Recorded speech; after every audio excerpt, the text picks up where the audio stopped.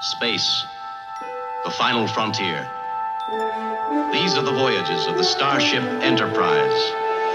Its 5-year mission to explore strange new worlds, to seek out new life and new civilizations, to boldly go where no man has gone before.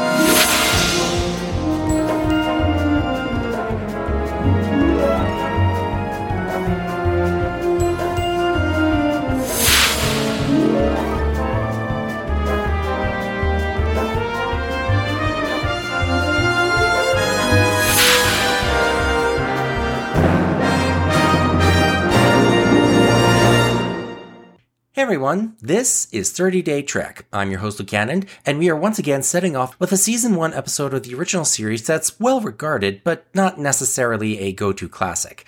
Today we are covering This Side of Paradise.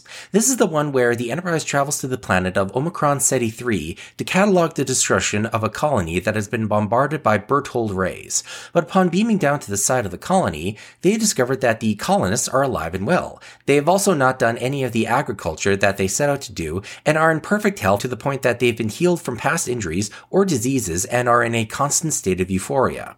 As Kirk and the landing party try to get some answers, Spock reunites with Layla, a botanist he had met on Earth 6 years prior and who could not return the affection she had for him. Layla then brings Spock to a flower indigenous to the planet that blasts spores in his face, and after experiencing pain, Spock experiences happiness and reconnects with Layla. Soon, everyone else in the landing party is hit with the spores, followed by the crew of the Enterprise as they stage the most casual mutiny in Starfleet history and head down to the planet, leaving Kirk alone. And after getting blasted with spores and about to abandon ship, Kirk shakes off the spores' influence with an overly dramatic, "I can't leave," and realizes that anger and violent emotions are what's needed to counteract the spores. This leads to Kirk getting Spock to come back onto the Enterprise, and a confrontation that is one of my favorite moments in the original series. All right, you mutinous, disloyal, computerized half-breed. We'll see about you deserting my ship. The term half-breed is somewhat applicable, but computerized is inaccurate. A machine can be computerized, not a man. What makes you think you're a man? You're an overgrown jackrabbit, an elf with a hyperactive thyroid. Shit. I don't understand. Of course you don't understand. You don't have the brains to understand. All you have is printed circuits. Captain, if you'll excuse me. What can you expect from a simpering, devil-eared freak whose father was a computer and his mother an encyclopedia? My mother was a teacher. My father, an ambassador. Your father was a computer, like his son. An ambassador from a planet of traitors. The Vulcan never lived who had an ounce of integrity. Captain, please don't. You're a traitor from a race of traitors. Disloyal to the core. Rotten like the rest of your subhuman race. And you've got the gall to make love to that girl. That's enough. Does she know what she's getting, Spock? A carcass full of memory banks who should be squatting on a mushroom instead of passing himself off as a man. You belong in a circus, Spock. Not a starship. Right next to the dog-faced boy.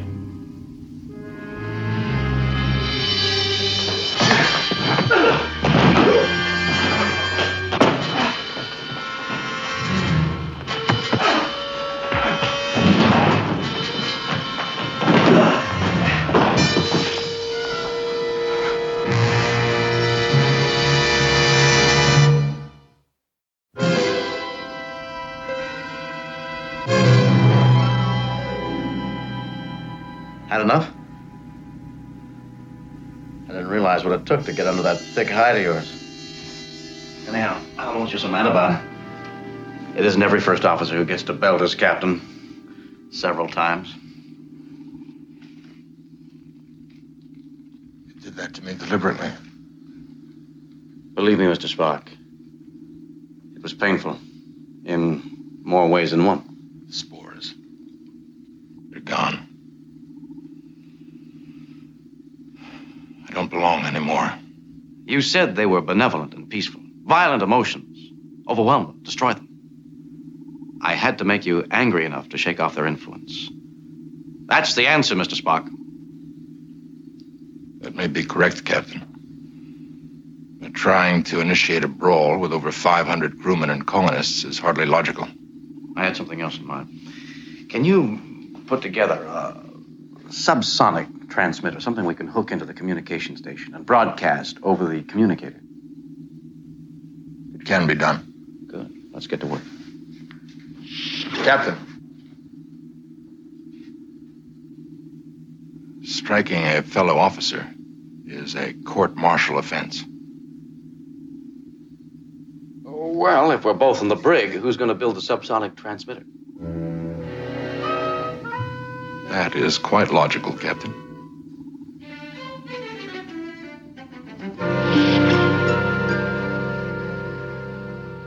This Side of Paradise is low-key one of the more important episodes of the first season for its writer, Dorothy Catherine, aka DC Fontana. She was a writer who had written for a few other shows before she was briefly Gene Roddenberry's secretary, and then hired on as one of the writers on the original series. During the first season of TOS, she had previously written the episodes Charlie X and Tomorrow is Yesterday. This episode, however, was originally titled The Way of the Spores and written by Jerry Stoll, and the script was not working to Gene's satisfaction. So Gene gave the script to Dorothy and told her that if she could crack it, he would make her story editor. She read the script and figured out the two big things to change to make it work. In Stoll's original drafts, the flowers were all in a cave that the colonists and the crew would have to go to in order to get the spores. So rather than place them in an area that they could easily avoid, she made them grow all around the colony as part of the planet's flora and fauna. But the bigger change was that initially, it was Sulu who had gotten the spore influence and fallen in love with Layla, and that he had a condition that would have made him resign from Starfleet and that the spores would have cured. This plot element would later be recycled for Dr. McCoy in the third season episode, For the World is Hollow and I Have Touched the Sky. Dorothy realized that by making it a Spock story about him finally experiencing happiness with a former love of his, the episode would work much better. Thus, she cracked the episode, and at 27 years old, Dorothy Fontana became the youngest story editor working in Hollywood at the time, as well as the few women staff writers working on any network TV series, let alone a science fiction show. As for the episode itself, this is one of my favorite episodes for what I consider to be a somewhat funnier version of The Naked Time. With that episode, while there's the broadly comedic moment of Sulu fencing shirtless and sweaty, and Uhura's killer one line of, "Sorry, neither," after Sulu calls her a fair maiden, it also has the moment of Spock breaking down as he tries to control his emotions, and the tension of the ship almost crashing into the planet.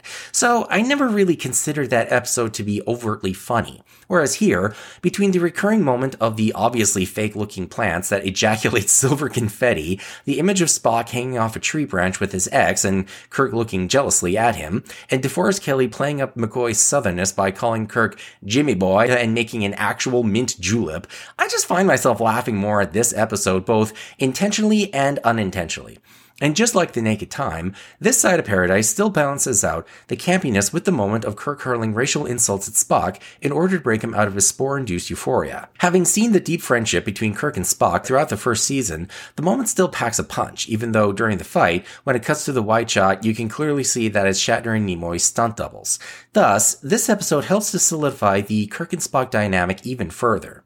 This episode was also important for when Spock says that his mother was a teacher and his father was an ambassador, as it planted the seed for the introduction of Sarek and Amanda Grayson in the classic Season 2 episode Journey to Babel. The image of the empty bridge ended up becoming a godsend to The Next Generation for the Season 6 episode Relics, when Scotty uses the holodeck in order to see the original NCC 1701's bridge. And with Strange New Worlds body-checking continuity with their use of T'Pring and Nurse Chapel, I'll be curious about whether or not we'll see Layla show up in the third season or beyond.